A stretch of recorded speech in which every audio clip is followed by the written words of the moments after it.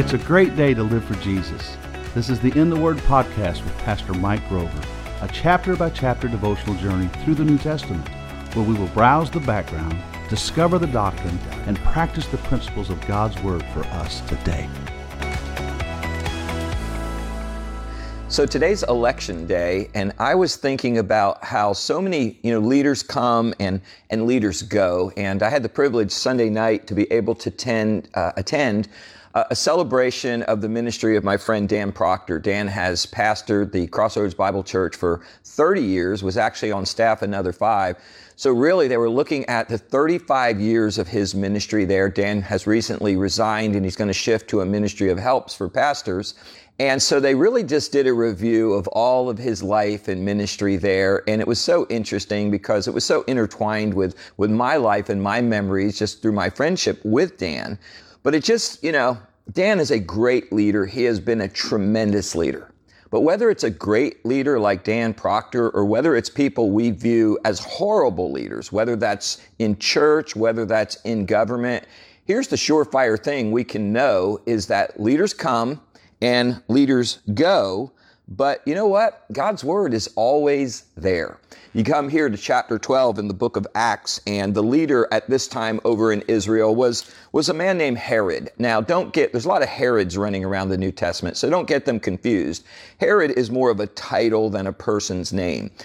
Probably the most familiar Herod to us is Herod the Great. Herod the Great was the Herod that the wise men came to when Jesus was born. He's the one that ordered the death of all the children 2 and under in Bethlehem. But Herod died, and there were other Herods that followed him. Well, one of the grandsons of Herod is the Herod talked about in Acts chapter 12. In verse 1, it says, "About that time, Herod the king stretched forth his hands to vex or to persecute certain of the church. And he killed James, the brother of John, with the sword. And because he saw it pleased the Jews, he proceeded further to take Peter also. And in verse 4 it says, when he apprehended him, he put him in prison. Verse 5 says, therefore Peter was kept in prison."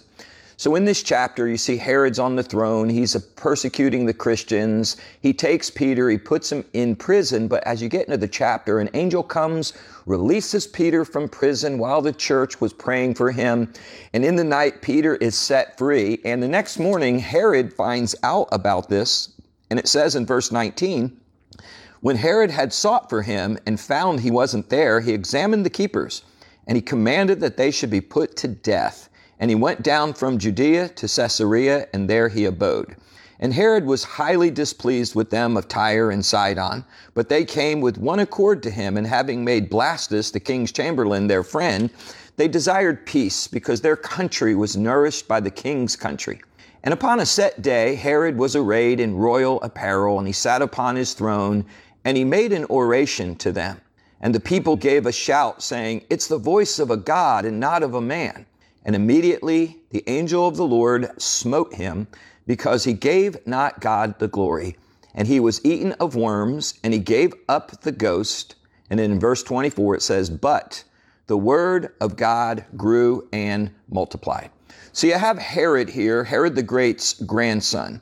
And here's a family that had enjoyed a reign over Israel under Rome.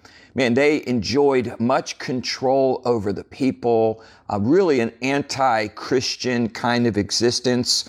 And in this chapter, you really see his earthly power, his earthly prestige. You see how the people really placed their hope in him to the point where they're nearly worshiping him or are worshiping him as a god.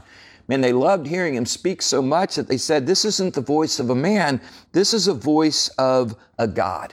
So you got this leader who is held in great esteem by the people, but not so much by God. Now, leaders are important, and leaders are even ordained by God. You can read in Romans chapter number 13, where it talks about how believers should be submitted to the powers, the authorities, because it says that they have a place that's ordained of God in the leadership structure in mankind. That's Romans 13. You go over to Hebrews 13, and it talks about the same way about our allegiance and our submissive to spiritual leaders within the church and the place that they hold. So leaders are necessary. Leaders are ordained of God, But they're not forever. They're not forever. And our hope should never be placed in a leader. Leaders are going to come. Leaders are going to go. Good leaders are going to come. Good leaders are going to go.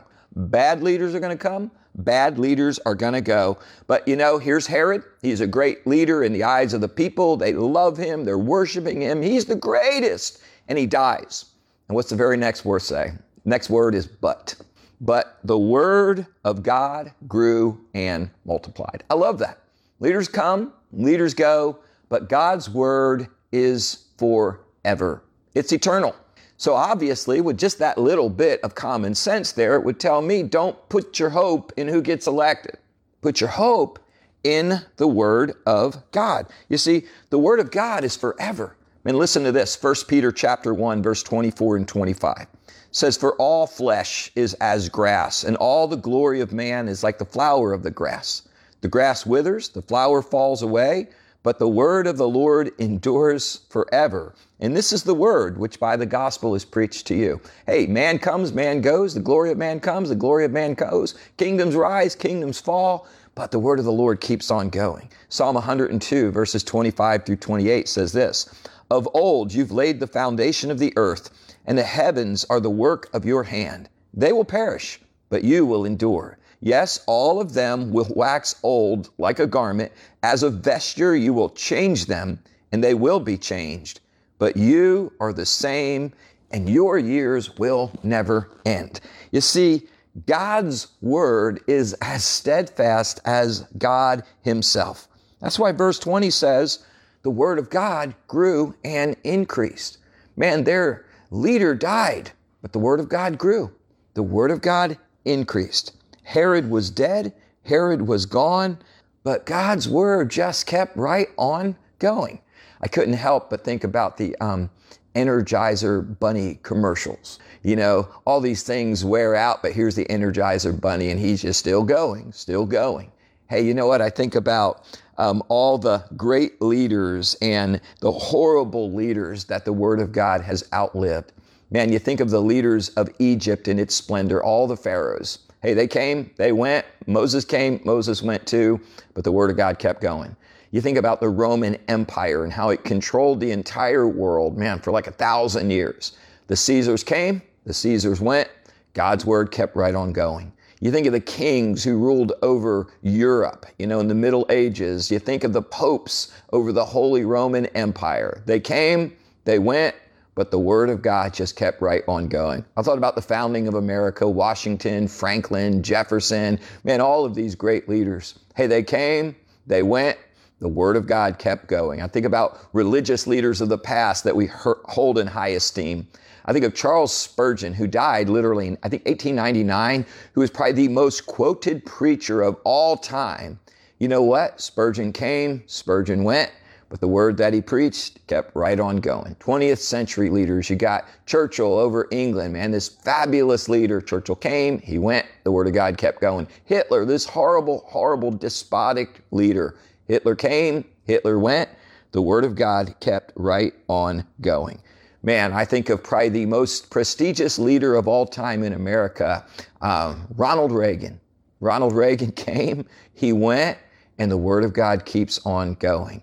Man, you know what? Trump came, he's going to go, the word of God's going to keep on going. Biden came, Biden's going to go, the word of God is going to keep on going.